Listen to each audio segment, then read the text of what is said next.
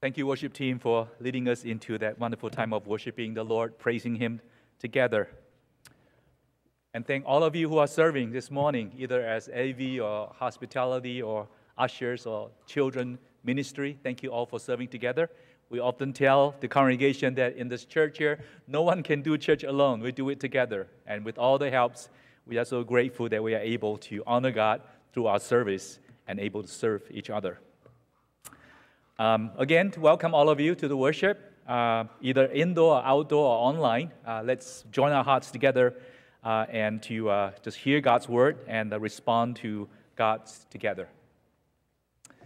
This morning, I want to share with you the voice in the wilderness. And many of you are aware that John the Baptist is the voice in the wilderness. He's the first witness the Apostle John calls to testify for Jesus, so that you may believe that Jesus is the Christ, the Son of God, and that by believing you may have life in His name. And you remember that's the purpose of John writing the Gospel of John in John chapter 20, verse 31. And as a trustworthy witness, John the Baptist reinforces the identity of Jesus and substantiates the claim that Jesus is the Messiah by the Apostle John. And his appearance, of course, has caused a stir among the people. He was a special figure. And in verses 1 to 18, in the last two sermons, you remember, the whole section, John could have used the whole section to introduce Jesus as the Word, as God, as the Creator, who revealed Himself to us by becoming flesh and dwell among us. But if you read carefully, the apostle can't wait to introduce John as the first witness by interjecting some teachings about John the Baptist within that 18 verses from the very beginning. He can't wait. So look at verses 6 to 8. It says, there was a man sent from God whose name was John. He came as a witness to bear witness about the light that all might believe through him. Now he was not the light, but came to bear witness about the light. The first interjection. And before he goes on for a few verses about Jesus as the Messiah, Jesus as the true light, again in verse 15, he injected his thought again on John the Baptist.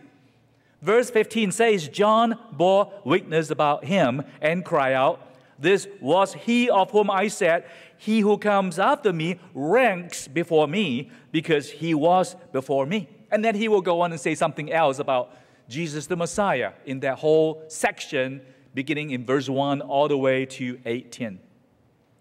He cuts the flow, he interrupts the floor so that he can introduce John the Baptist. There's an urgency in calling John the Baptist to come forward and be the first witness of the Messiah. Because the Apostle John wants many, many more people to know that Jesus is the true light, that those who believe in His name will become children of God. There will be other witnesses that he will call as the Apostle John continues to write 21 chapters of the Gospel of John. God the Father will testify Jesus, the Holy Spirit, and the Old Testament scriptures. Jesus' work itself will also testify him to be the Messiah. And Jesus' disciples, of course, they will testify that this is truly the Son of God. But John is the first one. John the Baptist is the first one. And verses 6 to 8 reminds us that, first of all, there was a man sent from God whose name was John. He was a man. In contrast to the Word, Jesus, who was God. He was only a man. And his name was John. And the word John means gifts of God, or God is gracious. It's a beautiful name, John. God is gracious. And it reminds us that he was sent from God. That's as popular as John the Baptist was during that time. He didn't have the authority to proclaim, to testify, except given by God, commissioned by God, and his authority was delegated by God. So as popular as he was not the main figure. Jesus is the main figure. And he bore witness about the light. That's the purpose of his coming. He bear witness about the light. That's the first time the word witness appears in this section here. And it appears 3 times. He came as a witness. So he bear witness about the light, and all might believe through him. And he was not the light, but came to bear witness about the light. You know, in the original language, the word witness means martyr.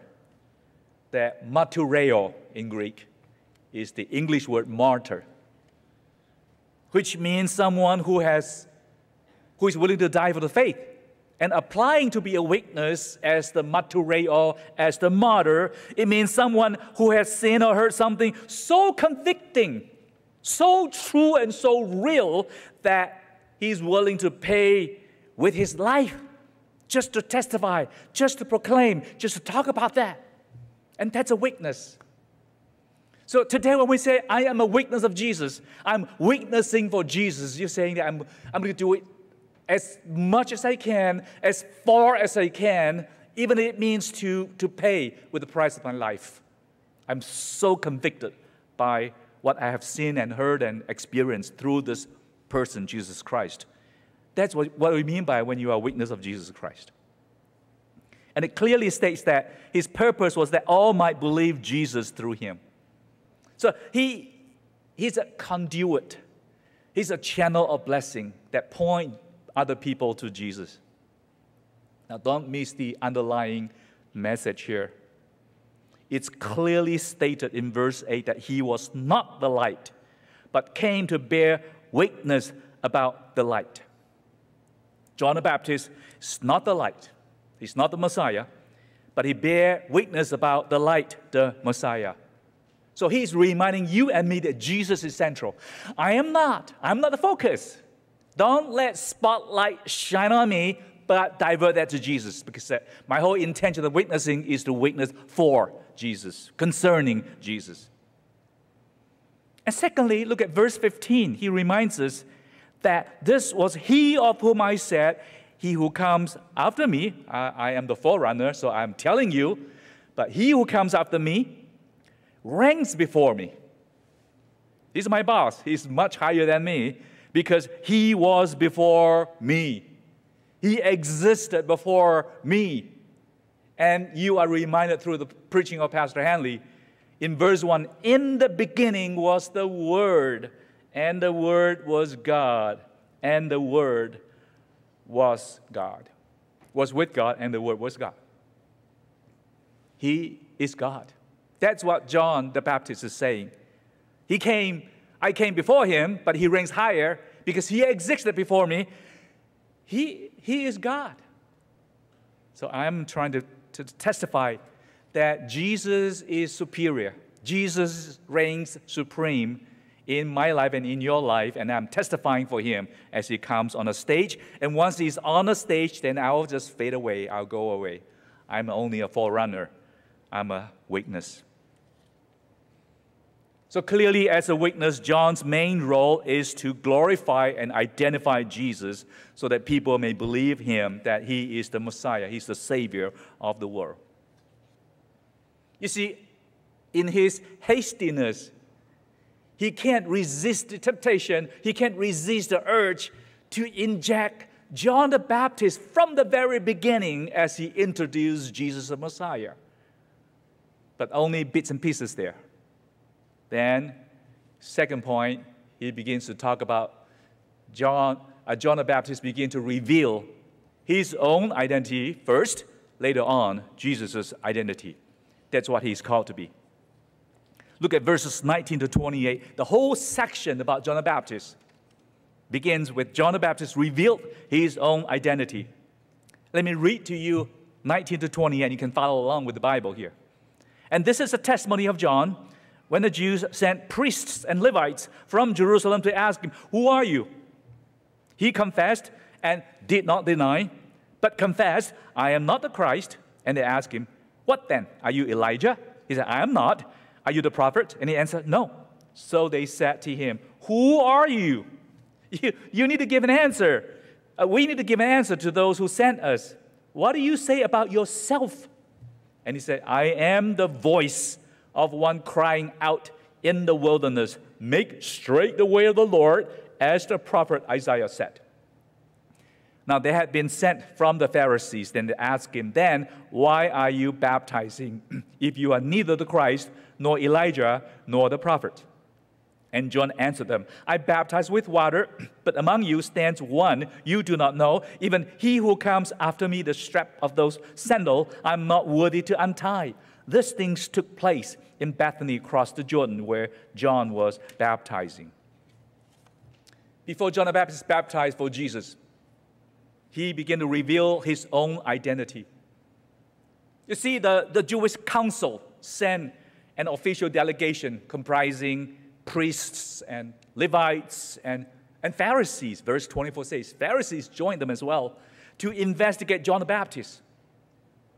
Why are they being part of the delegations? For the priests, they are concerned about the matter about theological authorities, about heresies.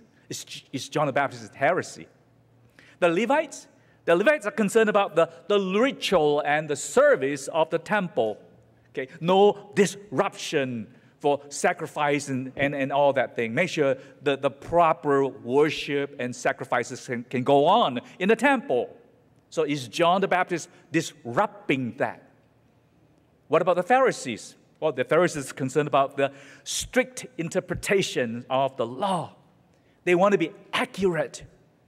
They want to do it right to the letter of the word.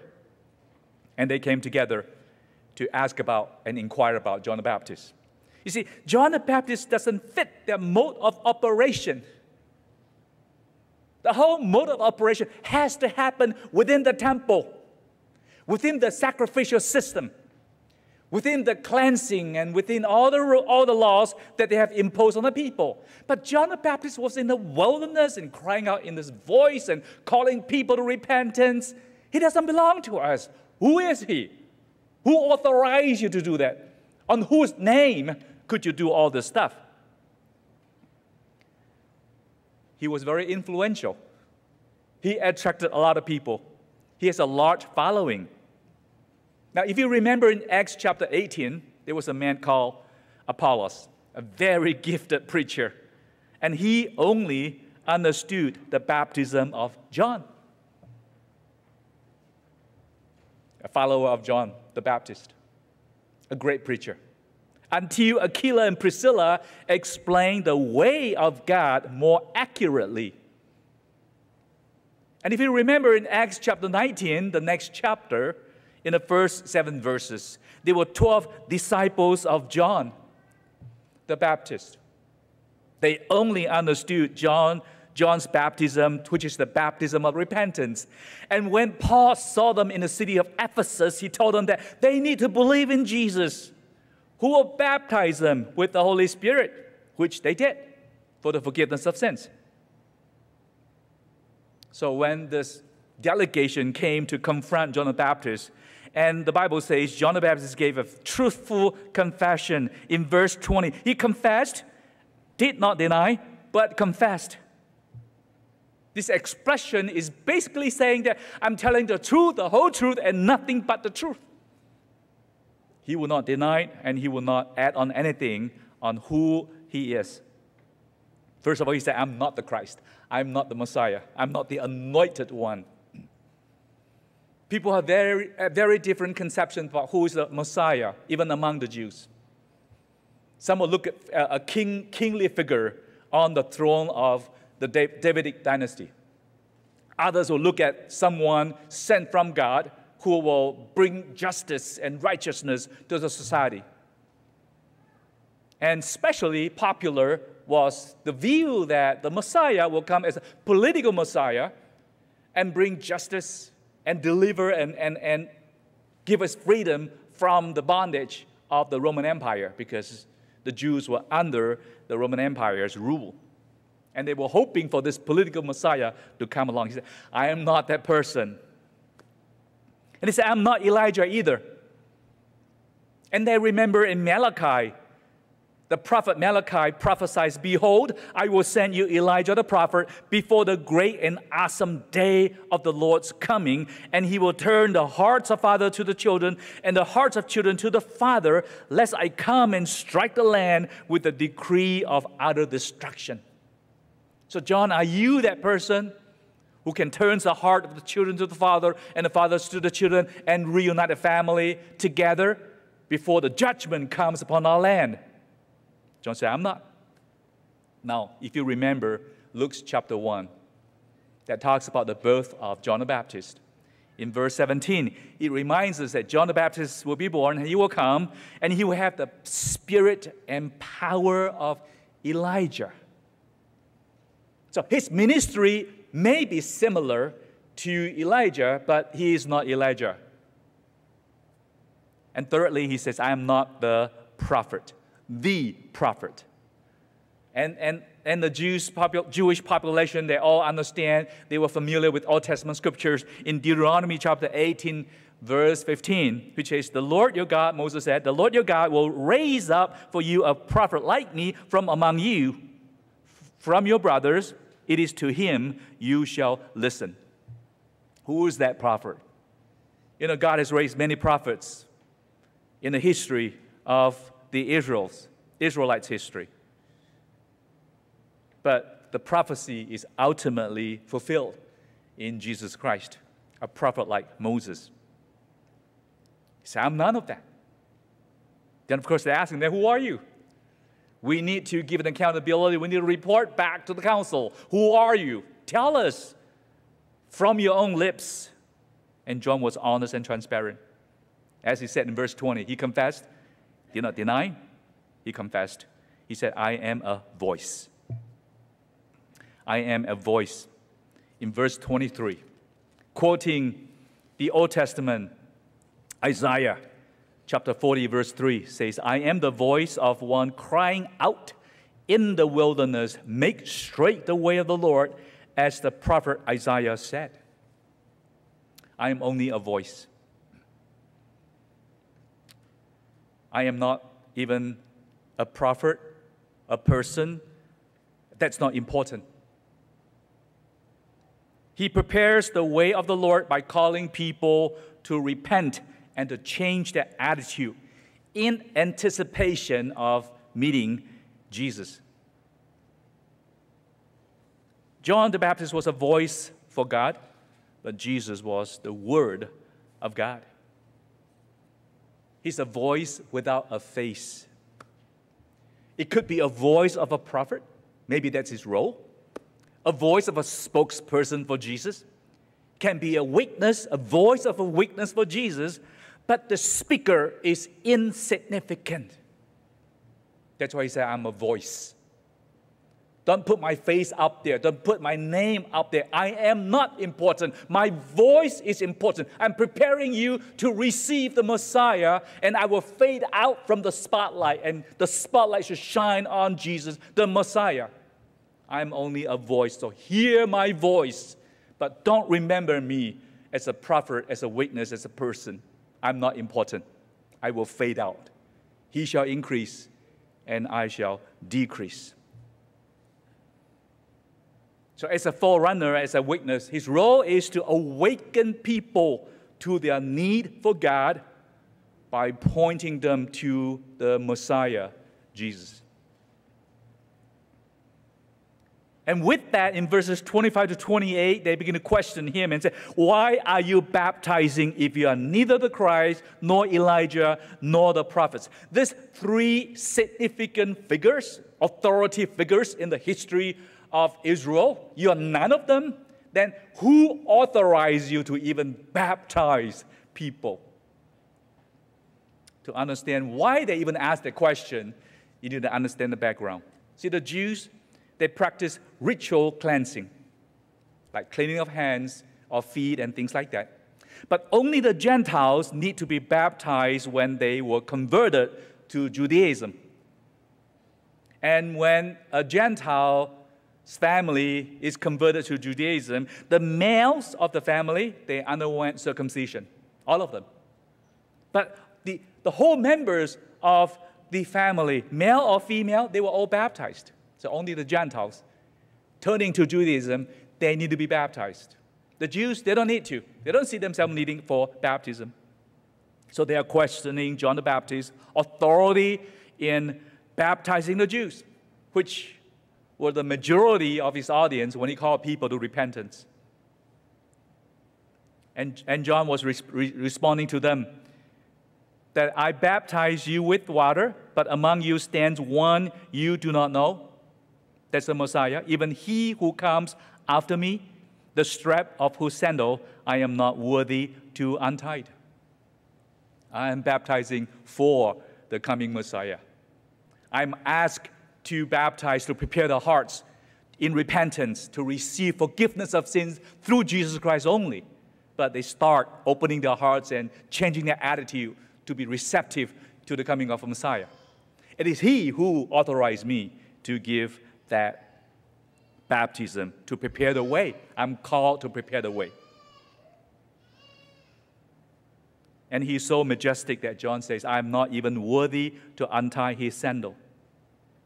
The lowest possible job among the slaves. Even slaves have different jobs.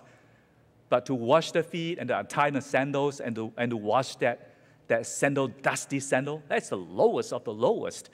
And John says, I'm even lower. I'm even lower than the slaves. I'm not even worthy to untie, to do those jobs.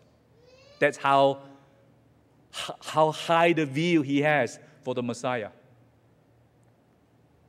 You know, when you listen to this section, have you ever wondered that the way the disciples of John the Baptist embraced him and followed him and refused to let go of his teaching by embracing what Jesus will offer them, the forgiveness of sins, and they were quite satisfied with just repentance through baptism. It's in some way similar to what we have today when we are stuck with some popular authors and popular speakers and popular figures, a celebrity. Now, let me get it right. The problems usually do not lie with those popular speakers and popular authors. They were only doing their job, and they did it so well. They excel in what they were called to do that we were benefited by it. And the problem is, it is the fans. The fans who follow those figures, who elevate them and promote them and idolize them and deify them to the level that those popular speakers and popular authors never intended. I believe most of them do not want that. They were just doing their job by serving the public. But the fans, the followings, can't help but keep elevating their figure. And could that be happening as well in your Christian walk, in your discipleship as you follow Jesus? See, the danger of pointing people to the Messiah is that people mistook you as the Messiah. That after a while, when you keep talking about God, you keep talking about Messiah, you keep talking about salvation, then people begin to see you as Messiah-like figure, as God-like figure. And you know what? You enjoy that. And I enjoy that too. That when people affirm you, of course we are all encouraged by those affirmations, but there is a line that you can't cross. And John the Baptist never crossed that. He truly understands his identity, that I am not Christ, I am not Elijah, I am not the prophet, I am not important, but he is important. So follow him. I point you to Jesus, but follow Jesus, don't follow me. I can bless you, I can encourage you, but go to Jesus and walk with him. And for those who are serving, and for those who are actively doing things, and especially for those who are gifted in teaching, gifted in preaching, gifted in caring, gifted in many areas, sometimes the temptation is great that we become more like the Messiah while eclipsing the true Messiah, Jesus Christ. And finally, after he showed us his own identity, just to dispel any rumors and misunderstanding, John the Baptist testified about Jesus' identity. Verses 29 to 34. Let me read to you. The next day he saw Jesus coming toward him and said, "Behold, the Lamb of God who takes away the sin of the world. This is he of whom I said, after me comes a man who ranks before me, because he was before me. I myself did not know him, but for this purpose I came baptizing with water, that he might be revealed to Israel." And John bore witness, "I saw the Spirit descend from heaven like a dove, and it remained on him. I myself did not know him, but he who sent me to baptize with water said to me, 'He on whom you see the Spirit descend and remain, this is he who baptizes with the Holy Spirit.' And I have seen and have borne witness that this is the Son of God." And now John the Baptist is doing his job as a witness. He testified Jesus' identity in three ways. First of all, that Jesus is the Lamb of God. And the title, Lamb of God, presented Jesus as a lamb that God had provided as a substitute sacrifice for people's sin. It's like the lamb God provided for Abraham to substitute for Isaac as a sacrifice on the altar. It's like the Passover lamb whose blood painted on the doorpost will spare the firstborn of the household from being slaughtered. It's like a scapegoat that the high priest laid his hand on the head to symbolize the transferring of the guilt of the people to the animal and release the animal into the wilderness to proclaim the removal of the guilt from the people. It is like the lamb of Isaiah chapter 53, who was led to the slaughter for the sins of God's people. Lamb of God. Jesus is the Lamb of God. He is the Redeemer who offered himself to be the substitutional atonement for our sins. And John had not known that Jesus was the Messiah before God revealed to him in the later verses, even though they were relatives. And John learned who Jesus really was when he baptized Jesus, and he heard a voice from the heaven, "This is my beloved Son," which we will talk about later. The Lamb of God takes away the sin of the world. And you and I have witnessed in our days that there was a great effort, human effort, to try to erase sin from our lives. That's how common people deals with sin. Instead of coming to the Messiah for the forgiveness of sins, they find ways that are politically correct, ways that will help them to mitigate the guilt, the sleepless nights that they continue to wrestle within their hearts. We change legislation to make it legal. We redefine the meaning to make it legit. We laugh about that in the entertainment industry so that we can lessen the guilt. When you can laugh about an issue, it's not an important matter anymore. We normalize it and popularize it to make it more acceptable. We threaten the opponent and to silence them. We erase it from the records and memories so that we don't have to talk about that anymore. We cancel it from social media so that there's no platform to propagate. We numb ourselves with substance abuse and other things. We occupy ourselves with business and loud music and other substitutes, pretending that they are not there. Those are human efforts of trying our best to erase sin from being mentioned, because you have to deal with the guilt when there is sin. The only thing that humans refuse to do is to cry out like King David when he was confronted by the prophet Nathan. When he sinned against God, he says, "I have sinned against God." 2 Samuel chapter 12, verse 13. I have sinned against the Lord. That's the 5 words that we refuse to say. While we find all kinds of ways to try to eliminate, erase sin from our vocabulary, from our memories, from our lives. And I wonder whether you are one of those. If you are, the good news is we can confess our sins before God. And forgiveness of sins will be given by our Lord Jesus Christ through the works of His redemption on the cross. And our guilty conscience will be cleared and peace will be restored. You know, King David, after he reflected on his sinful behavior that happened in chapter 12 of 2 Samuel, in Psalm 51, he reflected on that on verse 3 says, "For I know my transgressions, and my sin is ever before me." It just refused to go away.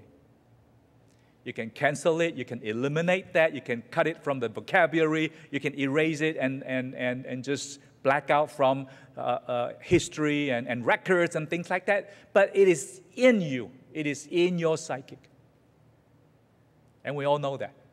And you just have to deal with that.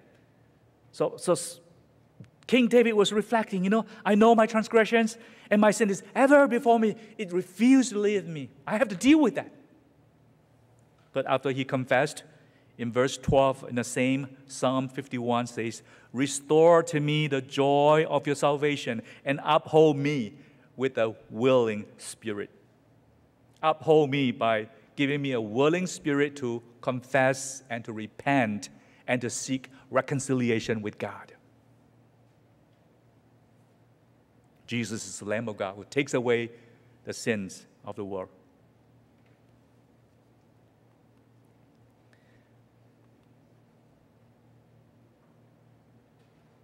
And secondly, Jesus baptizes with the Holy Spirit. Verses 32 and 33. And John bore witness again, the second time, "I saw the Spirit descend from heaven like a dove, and it remained on him." It remained in Jesus. This is a symbolic descent of the Holy Spirit as a dove that remained on Jesus. John the Baptist identified Jesus as the Messiah who were baptized with the Holy Spirit. See, this is the messianic anointing of the Holy Spirit. It is the Holy Spirit authenticates the mission of Jesus as the Savior of the world. And the descent of the Holy Spirit and the voice from heaven identified Jesus as the Messiah. He will baptize those who believe with the Holy Spirit as a seal and guarantee of our inheritance in Christ. Ephesians chapter 1.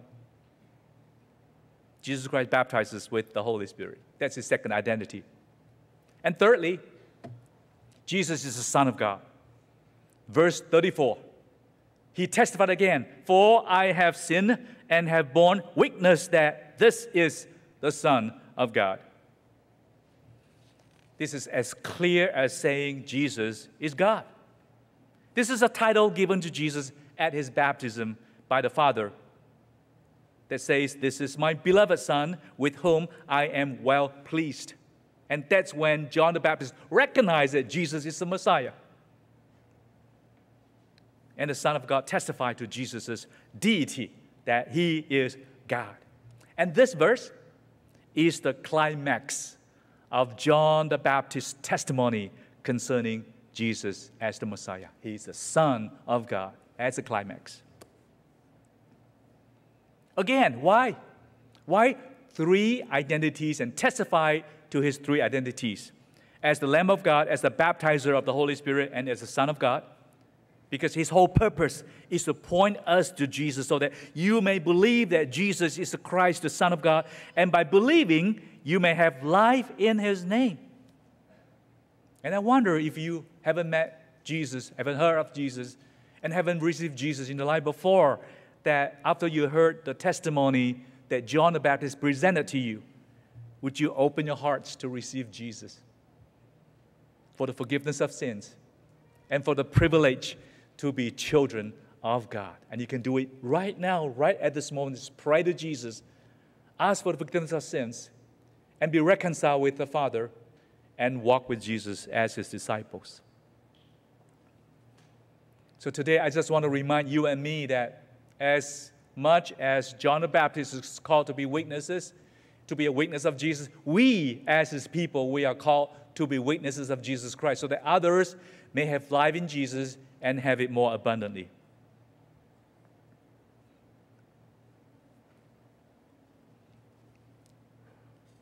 As I close this message, I want to remind you that the Messiah syndrome is real. That the temptation, the desire to be a Messiah-like figure is very strong. And remember, there's only one Messiah, and Jesus is his name.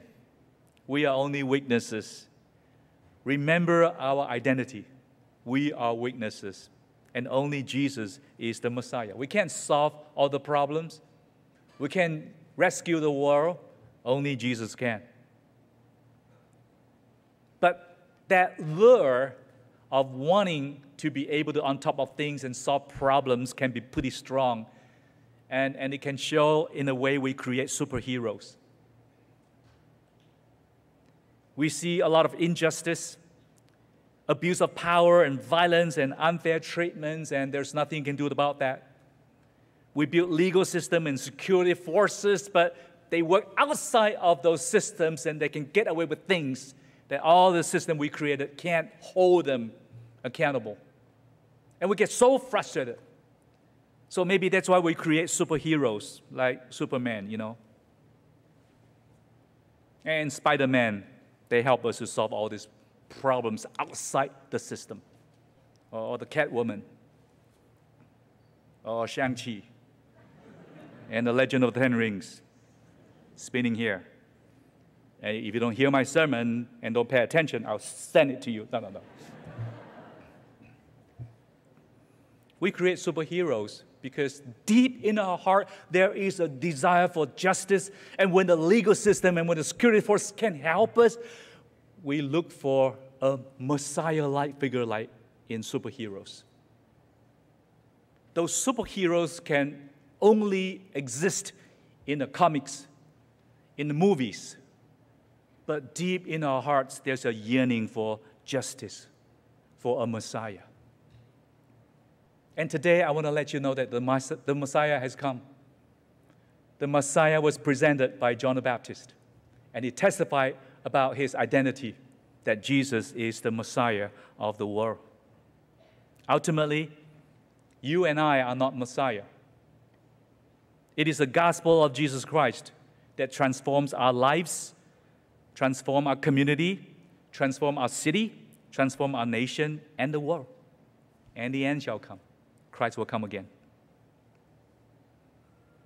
You know, there's a sign in an automobile workshop that says something pretty profound if you pay attention.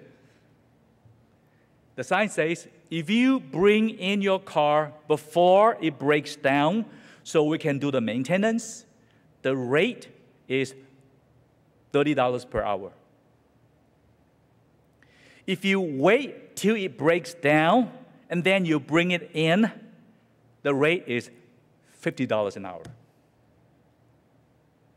And if it broke and you try fixing it yourself, and now you bring it in, the rate will be $120 an hour. Does it make sense? Many of us try to fix the problem thinking that we are the Messiah and we can solve the problem ourselves. When actually we messed up the whole system, we messed up whatever that we were trying to deal with, until we were desperate enough to come to the right source and asking. And that mechanics has to undo all the mistakes and all the wrongs that you have done before they can put it back together again. That's why it's $120 an hour. And today I just want to let you know that you don't have to go through that process.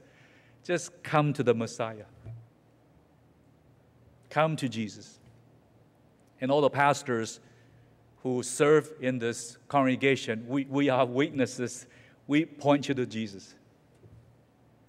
We can't make you love your wife or love your husband or respect your wife or respect your husband.